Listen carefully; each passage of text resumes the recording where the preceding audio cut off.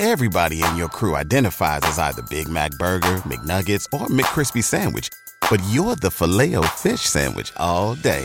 That crispy fish, that savory tartar sauce, that melty cheese, that pillowy bun. Yeah, you get it. Every time. And if you love the Filet-O-Fish, right now you can catch two of the classics you love for just $6. Limited time only. Price and participation may vary. Cannot be combined with any other offer. Single item at regular price. Ba-da-ba-ba-ba. Welcome everyone to another Baseball America College podcast. Along with Aaron Fitt, I'm John Manuel. This podcast is powered by Louisville Slugger. Leave your mark with the 2014 Attack, Raid, and Assault Bat lineup this season. Stronger, lighter, farther, Louisville Slugger.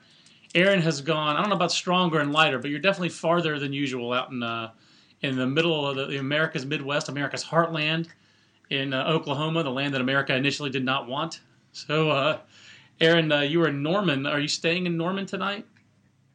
Yes, I am in Norman, and I've gotten some. I got a restaurant tip from former Oklahoma pitcher Jordan John on Twitter yesterday, so I'm gonna have to check that out. Nice. Yeah, it's been it was very breezy here yesterday, which I guess is one of the things Oklahoma is known for. It's a windy place, but got a good look at Kansas State with a redshirt freshman named Nate Greep, who went in there and shut down a very potent Oklahoma offense that had been swinging the bats very well, scored 22 runs over the previous two games. And, Greep wasn't doing anything fancy. He was just spotting his fastball. It was 86, 88, and hitting the corners. And, a bunch of fly ball outs and only 3 hits and went the distance in a shutout. So, really gave Kansas State what it needed to salvage that Sunday game. That was just what they needed. I'll give you a Cars reference. Just what I needed. So, Nice. Aaron, why don't we just jump in? A lot of movement in the rankings this week. Since you've seen a couple of Big 12 games, we'll actually just jump in a little bit on the Big 12 standings. I'm throwing you a curveball. As always, you can send us questions to these podcasts, for this podcast, or of course for future ones. More importantly, for future ones, to podcast@baseballamerica.com, or you can hit us up on Twitter. He's at Aaron Fitt. I am at John Manuel BA. And I do have a question about the Maryland NC State series that we'll discuss later on. But the Big 12, Aaron, this is a league that has no teams ranked in the top 10. We have Texas at number 12. Are they the only Big 12 team in the top 25? I believe they are, correct? Wow. Yeah, I think you're right. And this is a league that is, so you've seen a lot of Big 12 lately. You saw West Virginia and Chapel Hill. You've seen TCU. You saw Oklahoma and Kansas State. No team. I guess West Virginia is the only team that's undefeated in league play because it hasn't played anyone yet. And no one's under 500 in this league, but there's certainly, I guess Oklahoma has the gaudiest record. What do you make of the early Big 12? I mean, who is the favorite here? Is Texas the prohibitive favorite, even though they haven't won a conference series since 2012? I wouldn't call anyone a prohibitive favorite in this league. I think it's wide open. And I was talking with one of the coaches this weekend, and I think it was Jim Schlossnagel, and he said, this is a league where I honestly believe any team in this league could finish first or last. And, I think he's onto something there. The teams that coming into the season we weren't so sure about, Kansas, Texas Tech, those teams have gotten off to good starts. Kansas State and TCU, two of the teams we really liked heading into the season, they've scuffled a little bit. Baylor was kind of that middle-of-the-pack team heading into the season. They've played really well. 3 straight real quality series wins against Cal State Fullerton, Texas Tech, and then Oklahoma State.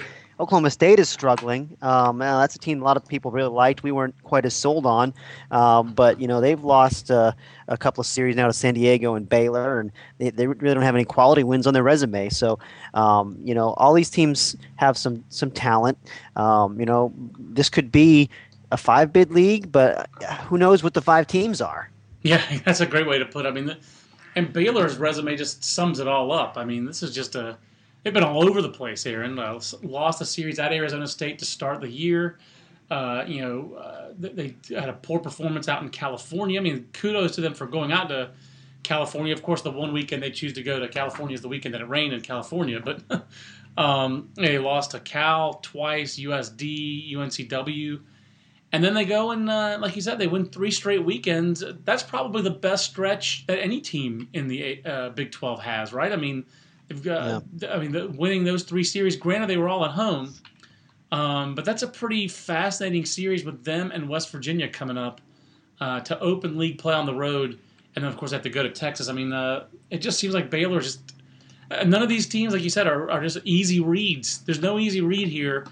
What makes Texas? I guess what made Texas the number 12 ranked team? It feels like it's a combination of just the expected pitching. They have seemed like they've pitched up to expectations, and they've played a fairly tough schedule. And outside of the one hiccup, against Kansas, they have played well in the non-conference.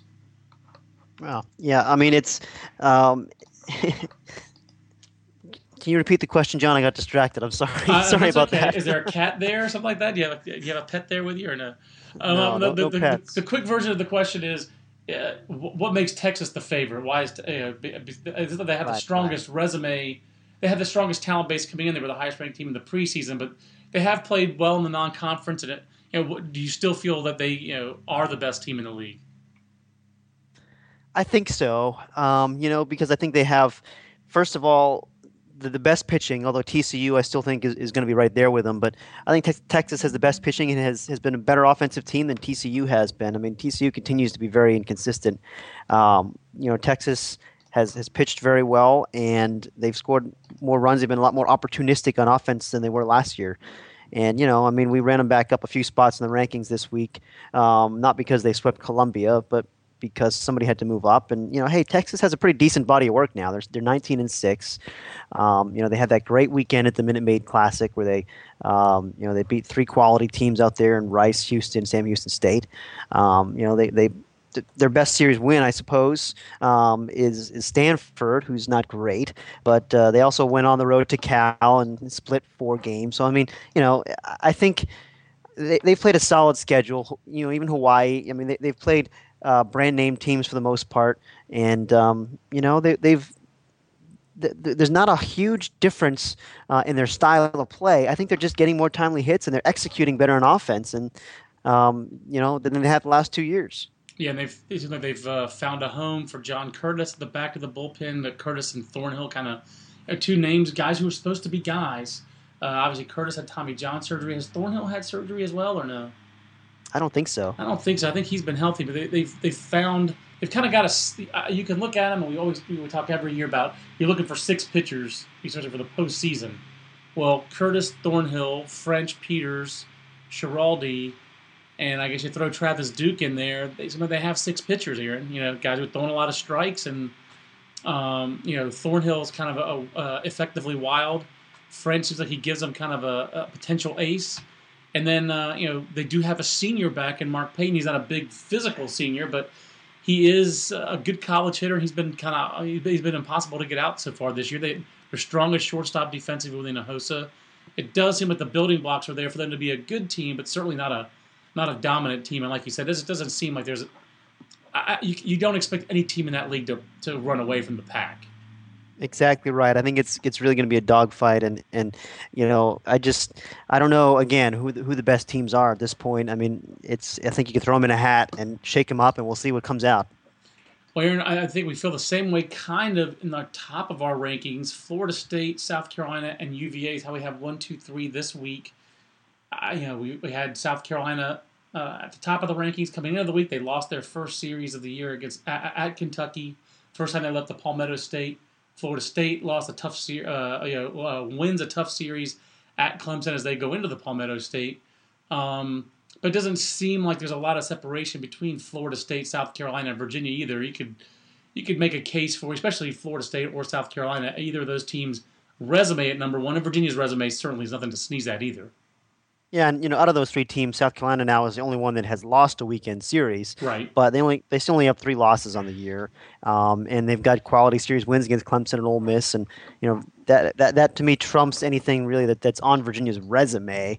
The Cavs haven't played as robust a schedule. I mean, even their conference series to start the year were at Duke, which we think Duke is okay, and Boston College they swept at home, and then they split the first 2 games at Miami this weekend. So if they win that series, then they've finally got something there. And even Miami has been a weird team this year. They have not gotten off to as good a start as we thought they would. But that would be a good quality series win, certainly if they go down there and take 2 out of 3. Yeah, and it's really the strange one, I guess, to me. Not, the biggest surprise, I guess, in any of this, Aaron. I mean, again, people are allowed to be humans. I'm not trying to dog on them, but look, Jordan Montgomery, back-to-back weeks for South Carolina, has been hit hard. And again, he's human. Have you heard anything, or have you seen anything? If you've seen him on TV, I know you saw him in person. Any reason to be concerned there? Or is it just Jordan Montgomery having again being human? We're talking about the South Carolina ace Friday starter. For those who don't know. No, I think Montgomery is going to be fine, and I do think it's curious that in the 3 games he started against real quality opponents, he struggled in all 3 of them. He wasn't great against Clemson either. When the Tigers built that 5-0 lead that they later blew, I mean it's. I think it's just one of those things. I mean, from the reports I hear, there's nothing wrong with him. His stuff's fine. I think it's just a funk. I'm not worried about him. I think he's got track record, and he's good. He just is in a little bit of a slump right now. Yeah, it's not like he got hammered by in the first week against Ole Miss. He went into the 6th inning. He did get pretty hammered by by Kentucky. I'm very curious. Kentucky's just their offense just stands out so much in this era, Aaron. I don't want to. I've already belabored that point. People are tired of hearing about it. We brought the Wildcats back in. I mean, but it's not just AJ Reed, right? I mean, he's got supporting cast around him, but at the same time, AJ Reed's got 9 home runs. I mean, for crying out loud, did he sneak in the old bats? Yeah, I mean that's more than Oregon State has as a team. It's one fewer than Virginia has as a team, and 3 fewer than Florida State has as a team. So he's just a physical guy who's, he feasted on some softer competition early too, but he certainly has proven that he can hit quality pitching. And Michael Thomas has been the other guy that really has given them a huge lift. I mean, a veteran catcher that, again, brings out physicality, and he's off to a great start. He's hitting over 400. He's got 5 home runs of his own. And then Cousineau has bounced back from his little sophomore slump. So those are kind of their star guys that they're building around, and I do think there's some depth in this lineup and some pieces that haven't even really gotten going yet that will, like Thomas Bernal and some of their freshmen. I think Shelby and Connor Hetty. Those are guys they like, and those guys have struggled a lot with the bats. So if those guys get going, maybe they could even have some more offensive upside. It really feels like, it's early. Obviously, we're 6 weeks in, but College Player of the Year, your two top performers feel like Aaron Nola and AJ Reed. Reed, because Reed's also 4-1 on the mound. He has dominated on the mound. Yeah. But he's been, he's a competitive weekend starter in the Southeastern Conference, and he has 9 home runs. That's a pretty compelling case for AJ Reed. Let's just stay in the Southeastern Conference, if you don't mind, Aaron, and talk about the league. Obviously, they're in league play. Fascinating just to see. We've talked about it all year already, just the crazy parity in this league, how there's no separation here either. We have 4 or 5 teams that are 3-3 in the SEC East. No one in the league is more than 4-2, and Auburn has been really the surprise of the year. So the Auburn Tigers give us our 12th different Southeastern Conference team that we've ranked this year. The Tigers come in the rankings at 21, and Sonny Galloway, you're maybe you could go rent Sonny's old place there in Norman. Leaves Oklahoma for Auburn. He's got the Tigers 17-8. 4-2 in the SEC so far, with a couple of weekend series wins at home against Texas A&M, and then on the road against what had been a very hot and confident Tennessee team, but a team that feels like Auburn and Tennessee pretty similar talent-wise. It feels like those two clubs coming into the year. What's Auburn doing so well besides? I guess it starts with the freshman Keegan Thompson. Yeah, certainly he's been he's been every bit as good as they thought he would be, and he is contributing 2 ways, but he's making much more of an impact on the mound. I think he's 5-0 with an ERA less than 1 right now, and he was a guy coming in that was just so polished because he's got all that Team USA experience. I was talking about him with the Team USA guys yesterday, and they said, we love this guy. He's been at the bottom of 2 dog piles for us. Right. I mean, he's never going to be intimidated by a big situation, and he's got good stuff. He's a 4-pitch guy. I think he's been working 90-93 for them, and and he won that game. I think 7 strong innings against Tennessee on Saturday, and then Dylan Ortman on Friday has been kind of the guy who's come out of nowhere. I mean, a guy who's never really started before at Auburn. Was more of a bullpen guy, and they decided coming out of the chute, they were going to throw him on Fridays, and it's nothing fancy about him. I mean, he's not funky, he's not particularly deceptive. He doesn't have overpowering stuff. It's just 3-pitch mix, hit your spots. Those guys can be pretty successful in college baseball now, and he's done a really good job for them setting the tone on Friday nights, and they've played good defense. They had to move some pieces around a little bit. They moved Dan Glevenyak from shortstop to second base, which has worked out pretty nicely for them. I think he's settled in pretty well there, and they've got 2 good catchers they like that they mix up a little bit with Blake Austin back there, and then the freshman Blake Logan, which I think will help them keep their catching fresh throughout the season. They've got some depth. Damon Hacker is the guy who's come in at shortstop, the freshman. And Sonny Galloway was saying how shorthanded he's been, and that's really been a key for them defensively. So, I mean, they're a team that I think on talent, I still think Tennessee has more raw talent. I think that Tennessee roster is pretty loaded.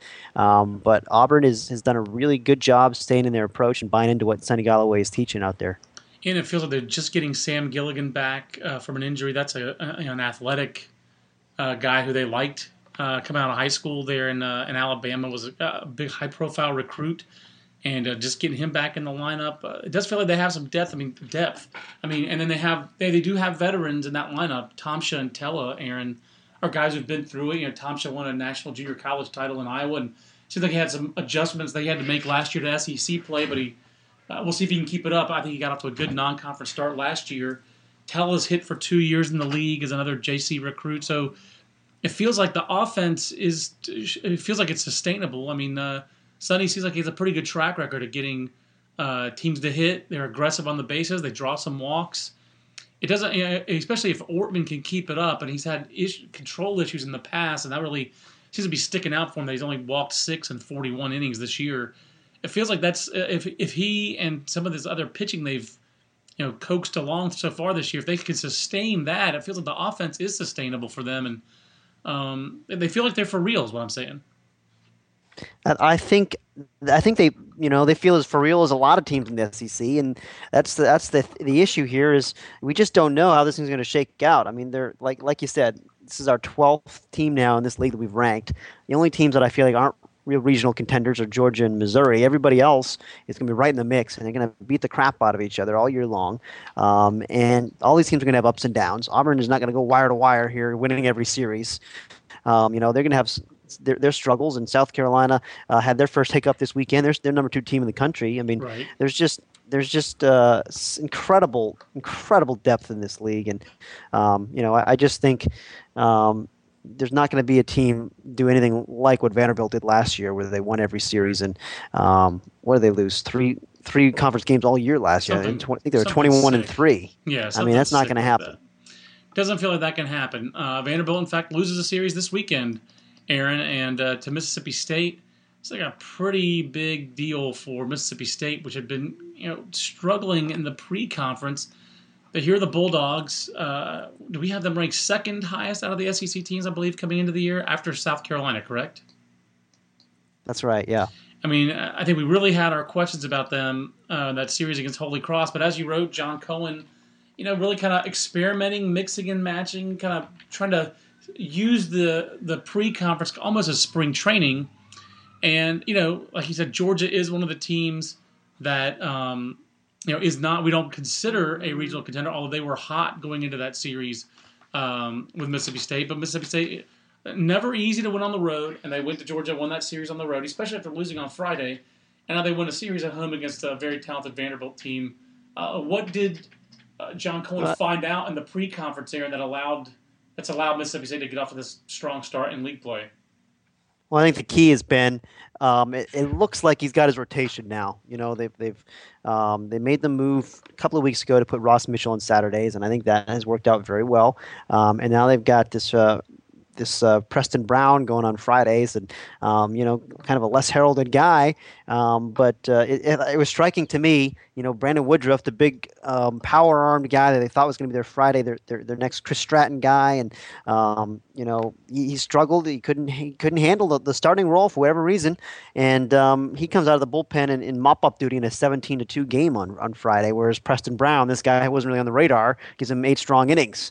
Wow. Sometimes it's just a matter of finding the right mix, and Mississippi State, I think they've played 27 different lineups in 27 games, which to me, I'd like to see a little bit more consistency. I think there's such a thing as too much tinkering. I think, let the guys get into a rhythm. I know you want to find out what you got and play a lot of different combinations, and certainly it has worked for John Cohen, but I don't know. I think at some point you want to see this thing settle in here pretty soon.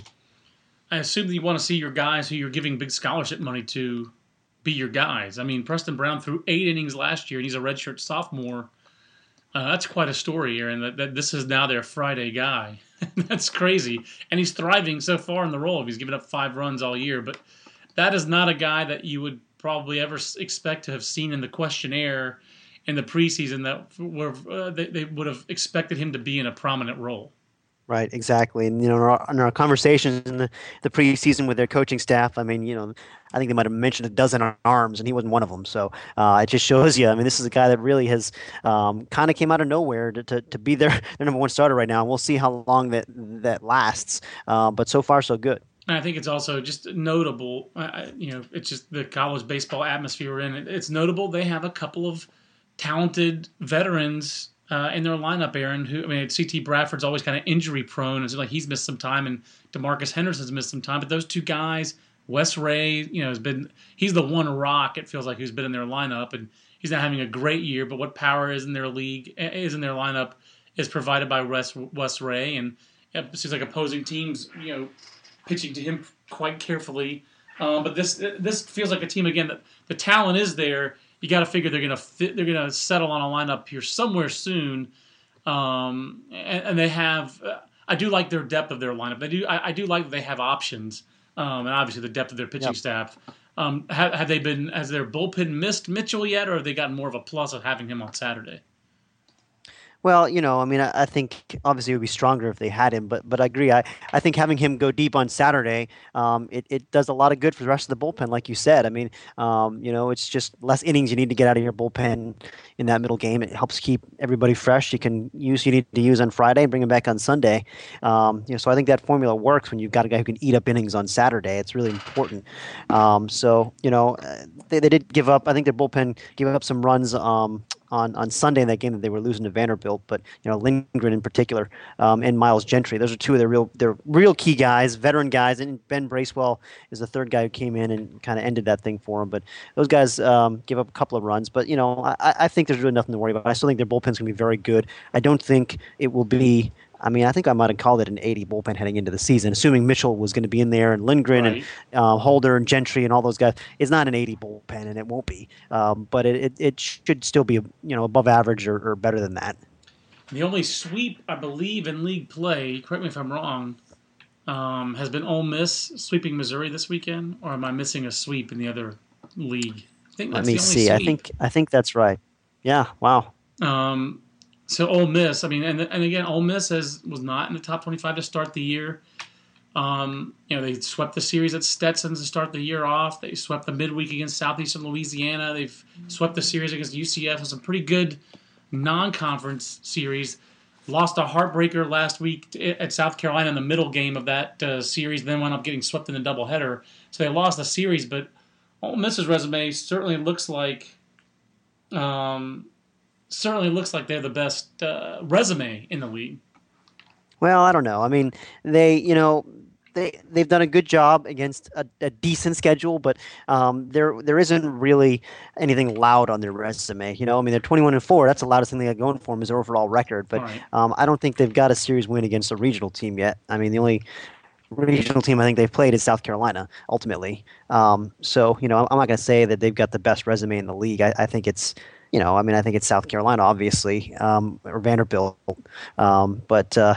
Ole Miss has done a good job. So Ole Miss, like you said, it's more the record. I think I'm glad you corrected me, Aaron. You're that's why you're the beat guy and I'm just the rapper over here. It's important to make that distinction. 21-4 is loud. We dropped Vanderbilt to 7, only really a spot or two, Aaron. It's just the SEC, just the competitiveness is just not something that's going to change all year. The depth of this league, and we'll keep on watching. Obviously, as it's only we're 6 weeks in. 6 weeks in. Next week will be the halfway point of the regular season. But I think next week will be really our first stock report. Correct? Sometime midweek next week. I would think so. Yeah, we'll have 7 weeks in. That's usually about when we start. We might start with a midseason full projection, and then go to the weekly stock report thereafter. I think it's going to be hard for you to get to 64 without 11 SEC teams. Boy, I mean, at least 10, and I don't know who I'm going to leave out. I mean, at this point, it's just too early to know who are the teams are going to get squeezed out of there, because I thought maybe it would be Arkansas or Texas A&M, because they had started to struggle a little bit, and they both bounced back this weekend in one series against Alabama and Florida. It's just so muddled. I have no idea how that league's going to shake out. I don't either. It's fun to watch. I will say it is fun to watch. Now, speaking of less fun to watch so far has been the Atlantic Coast Conference, Aaron. I think that's fair to say, because so far the SEC is kind of playing according to type, as far as we had 4 teams bunched at 7, 8, 9, 10. We thought that league was going to be strong and deep, and there wasn't a great team. But South Carolina might be a great team. Vanderbilt might be a great team. But like we said, we didn't think anyone would run away. And the ACC we thought was a top-heavy league. So far, Florida State, Virginia have held that up. But NC State is not holding up its end of the bargain. And it's just jarring, Aaron, to see a top 10 team get swept 2 weekends in a row. NC State drops all the way down to number 25, officially on notice. You better have a 4-0 week, or you probably could get out of the top 25 rankings. But more importantly, Aaron, I don't think that team has an identity yet, and they've lost 4 of Carlos Rodon's 6 starts. Now Logan Jernigan and Brad Stone didn't pitch great. The lineup, nothing's really gone according to plan for NC State, has it? Yeah, that's it. I mean, right now, that's a team that I'm worried about a little bit. And there's some teams that get off to not great starts, and you think, okay, it's fine. And I still think NC State will get it going. But there's some red flags here right now with this team. I mean, their stars are not playing like stars. I'm not gonna say it's draftitis, but you see that sometimes with juniors. No doubt. Guys that have performed freshman and sophomore years and have kind of struggle as juniors. And there's a lot of pressure on those guys. They're under the microscope, and they've been very quiet. I mean, Andrew Kisner's been their best hitter, not Trey Turner. Right. So. And then Rodon, I mean, I think you have to acknowledge the fact now he's 2-4, and it's not like he's pitched horribly. But is there? I think maybe NC State needs more leadership out of him, and the reports we've heard on some of the antics on the mound, it rubs people the wrong way, and I know it's always rubbed some people the wrong way, but when it's not going well for that guy, I don't know, John. I mean, I think he needs to do a better job reining in his emotions. There's no doubt. I mean, there's no doubt about that. That's all the reports I got this weekend were, hey, the stuff was down by the 4th or 5th inning, and that was a problem. His velocity was down, so that's one part that scouts are concerned about. Velocity can come and go. He hasn't kicked it into high gear yet. I think everyone keeps on waiting to see high gear. He certainly hit the bar high last summer and last season. His first 2 seasons, he set the bar very high. So the expectations are high. He wants those high expectations. But like you said, the antics, the body language. Brett Austin talked about in the preseason. They talked to him about his body language. When NC State's defense has struggled behind him, he has not responded well. He's actually performed. He's pitched fairly well. It's not like there's any red flags in the numbers. But like you said, leadership, I think, is an issue there. I think Trey Turner, hitting home runs in the last 2 games of that weekend, trying to show some leadership, but offensively. But NC State, against Maryland, facing a sweep. Brad Stone doesn't get out of the first inning, and their only offense is 2 solo homers. they seem like they've missed the depth of that bullpen. They have two guys that they really like back there, Olzak and Andrew Wick. But it's not the same depth of bullpen they had last year. The starting pitching is supposed to be what kind of carries that team. And, boy, the defense has been a problem all year for NC State. So there's not really a part of their game that you can point to the team and say this part is functioning at peak capacity. They're fielding 971, but it feels like in league games there's been plays they haven't made, errors that have come at inopportune times. So it's just not a team that's firing anywhere near to all cylinders. And it doesn't, it's the ACC conference schedule is not going to get a whole lot easier for them. As there's, and meanwhile, Maryland, Aaron, really sounds like a team that you're going to have to really bring a polished approach at the plate to beat guys like Jake Stinnett and this weekend rotation that John Sheff has put together there. This is a regional contender, and I think, Aaron, this is going to be a regional team. They've already played 4 top 25 series. They lost 3 of them, but they didn't get swept at Florida. They didn't get swept at Florida State, and they didn't get swept at home by North Carolina. And then they've swept NC State. So 6-6 against those teams. They've got Clemson at home. They've got Georgia Tech at home, Notre Dame at home, and their remaining league series on the road are all winnable series at Wake Forest, at Virginia Tech, at BC, at Pittsburgh. I think Maryland's a regional team, Aaron. Tell me I'm wrong. No, I think you might very well be right. And, the thing that we keep hearing from people who play Maryland, everyone comes away saying, hey, they're pretty good. And it's not just because it's a great 1-2 punch in the rotation, I think, with Jake Stinnett and Mike Charlwin, the freshman. How do you pronounce it? I think it's Showeren. Okay. As far as I can gather. I didn't want to butcher it. I don't think you did. But I appreciate you making the effort. But the other thing that I keep hearing about is they got all these exciting power arms in the bullpen that they run at you. I mean, this is a team that has some depth on the mound, and I think I don't think they're a great offensive team, but they did score some runs this weekend, and against a talented NC State pitching staff. And I think the schedule opens up okay for them. I mean, it's not like they're this weekend against Clemson. If they lose a 4th series, then honestly, you can lose weekend series, and as long as you don't get swept, it doesn't really kill you from a resume standpoint. We've seen that. I mean, right. You and I, John, probably place more value on weekend series than the committee does. You're right. Unfortunately, I think they should place more value in weekend series. But, there's something to be said for not getting swept. And if they can take care of business in some of those other series you talked about, and I'm not completely convinced yet that, they're going to be able to do that from week to week. I mean, if you're losing all the series, most of the series to the top teams, that means you need to win those road series at Wake Forest and Virginia Tech and Pitt. And those are teams that are capable of winning series. So there's no gimmies here. But no doubt. But I think, they look like they're probably right in the mix there with, I think, still with Duke for being maybe an 8th team out of the ACC. Now it looks like Georgia Tech will be, one of those top 7 teams. I had my doubts about them a few weeks ago, but they've kind of,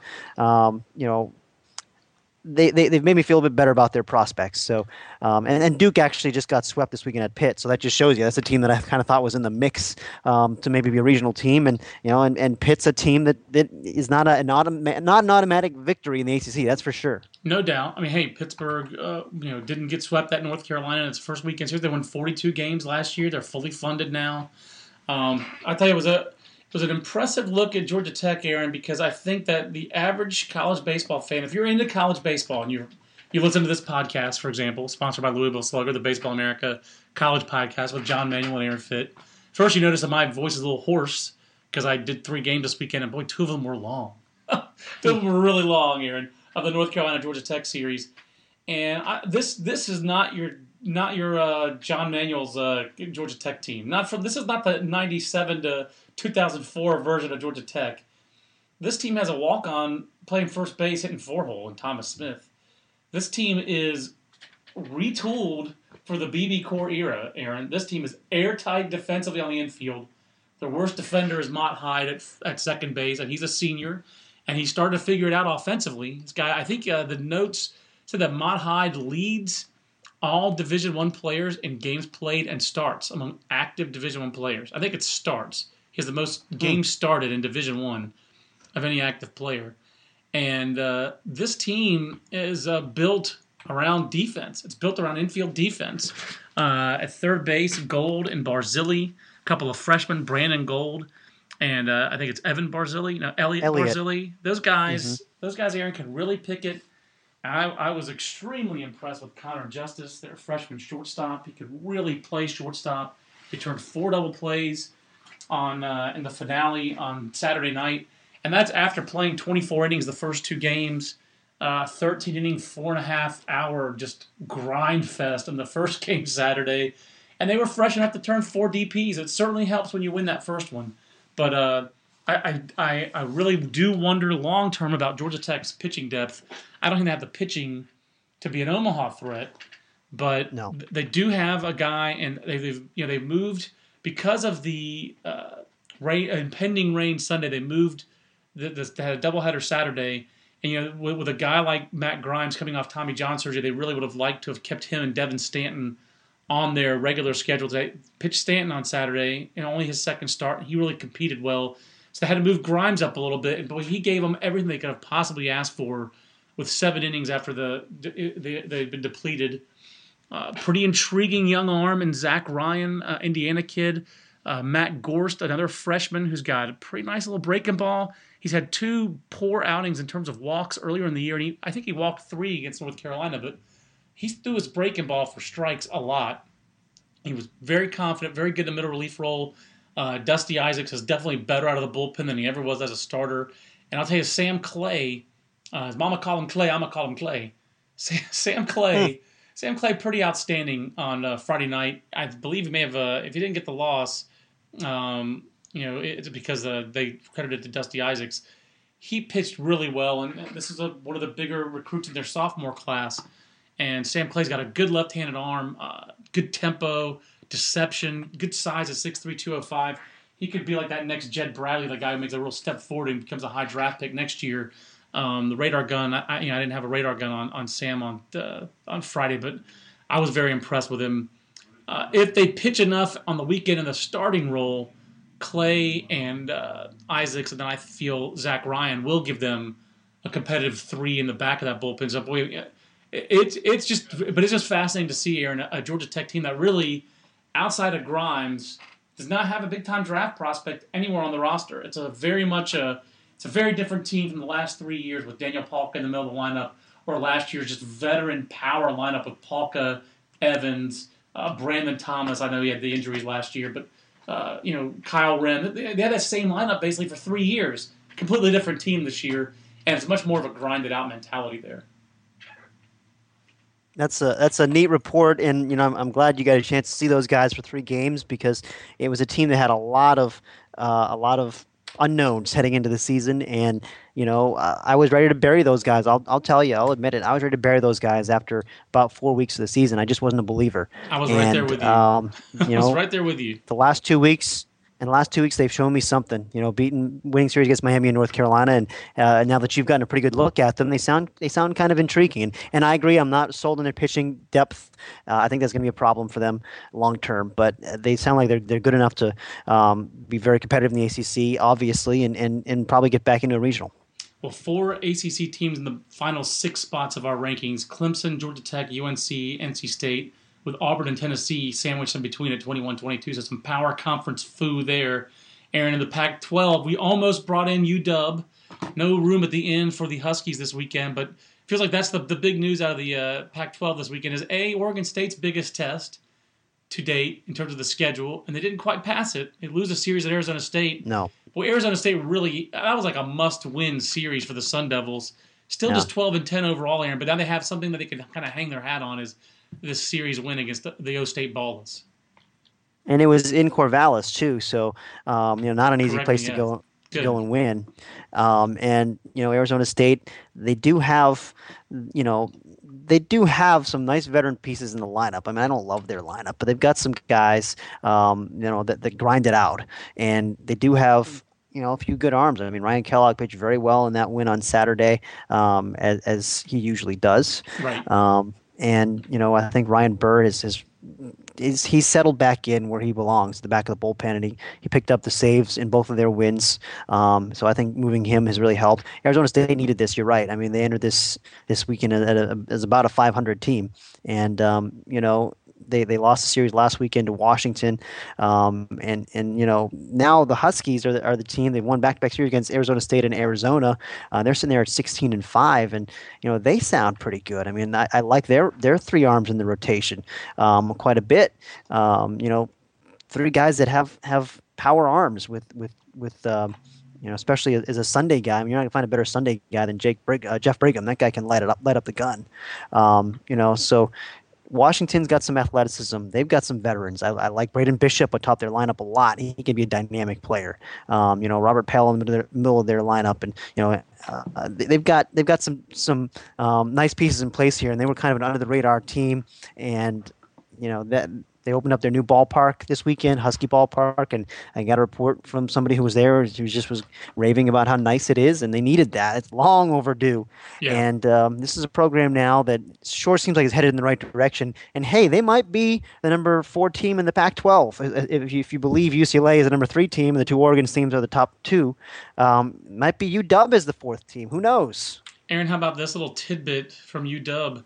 Their best start in conference play since 2003. That predates Tim Lincecum. That's wow. Talk about a ballpark that's overdue. About a team that's a little overdue. Best start in league play since 2003, and they drew about 4,300 fans for the whole weekend.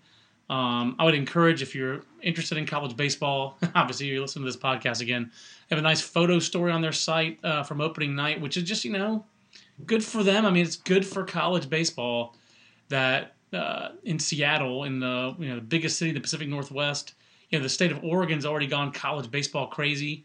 Let's see if it can happen in the state of Washington. I mean, it's a great city. It's a great college atmosphere. It's a college environment.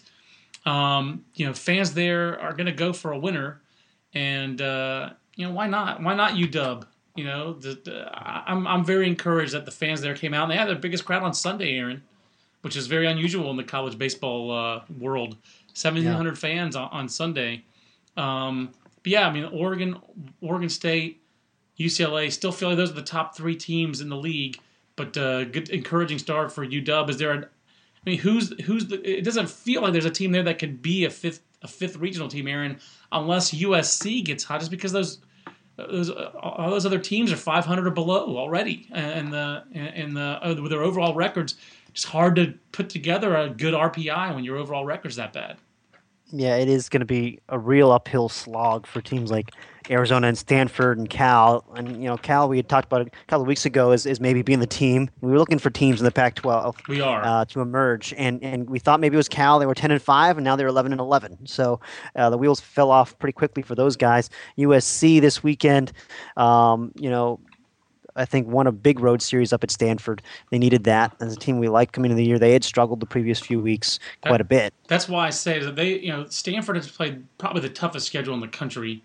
Yes. And I don't know what it says on the strength of schedule, but just in intended schedule, they've played the most big name, good programs of anybody every weekend. It's Rice, it's Vanderbilt, it's Texas, it's this, it's that, and now USC, and they're at home, and obviously it's a young pitching staff out at on the farm. Always fun to say, but a pretty huge performance by USC, and especially the way they won Sunday, and to come back 2 in the 8th and 3 in the 10th, 5 scoreless innings out of Kyle Toomey out of the bullpen. It feels like it wasn't just that USC won the series; that they won some classic Pac-12 low-scoring games and got some big weekends out of Jeremy Martinez and Toomey and the guys who were supposed to be their guys. Yeah, and Toomey in particular, I think, such a key guy to get him going, and I think ideally you really would like to have him starting on the weekends, and so maybe he can use this as a springboard here after a very strong performance there.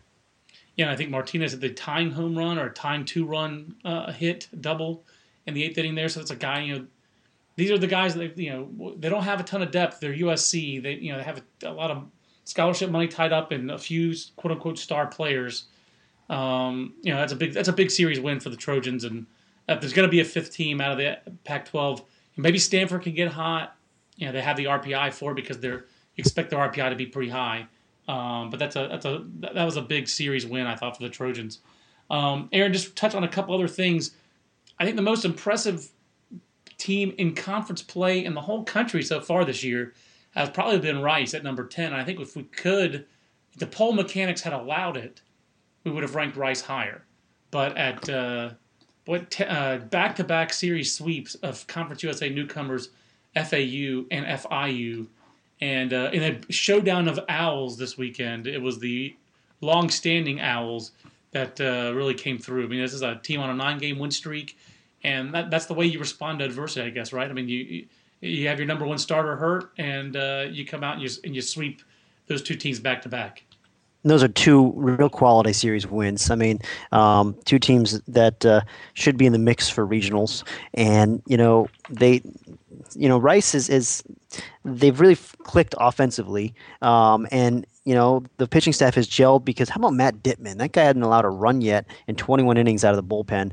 I mean, it makes it so much easier to put Zach Lamond on Friday when you've got that guy at the back of the bullpen.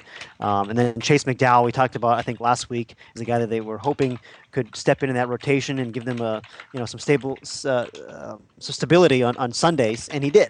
He pitched 7 strong innings this weekend. So, I think Rice to me looks like a pretty balanced team. And it's funny because just 3 weeks ago, probably on this very podcast, we were talking about how we were worried about Rice after losing Jordan Stevens. Right. And now I feel great about Rice, even without Stevens. I just feel like they're it's hard to find teams that are balanced, and they have pretty good balance here. And I think they're pretty darn good.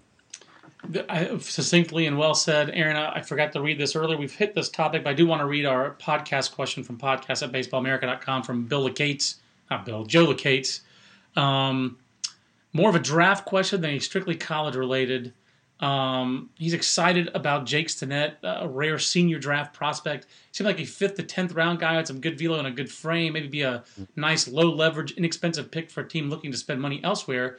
After seeing his 8-inning, 14-strikeout performance on Friday with good command of 3 pitches and a nice velo, investing in NC State and Carlos Rodon, I admit I'm a believer. Is this someone who could possibly be playing himself up into the first few rounds of the draft? And also, big kudos to Aaron for saying in an earlier podcast, Stinnett would give Maryland a Friday starter who could actually hang with the best of the aces in the ACC. Aaron, I had a report of Stinnett up to 96 Friday, and I had one scout just tell me that if you didn't know the track record and you didn't know the history that you and you just saw, again, the only way to say it in the way that the scout said it is if you saw Rodon's act on Friday, and scouts are very down on that body language, like you said, and you just saw Stinnett just be business, to quote Eddie Murphy from Boomerang, strictly business, and just go in there and just take care of his business, to use the old Pat Murphy phrase, palm down, not looking for any handout. He's pitching his way into the first couple of rounds of the draft is what it sounds like, Aaron. And the fact that he's a senior and you can save some money there, he might be a senior first-round pick. I don't think that's crazy to say, is it? No, I think you're absolutely right. I mean, it's 93, 96 every time out, and it's heavy, downhill, and, when he finishes... heavy. Is there something wrong with the feature with the Earth's gravitational pull?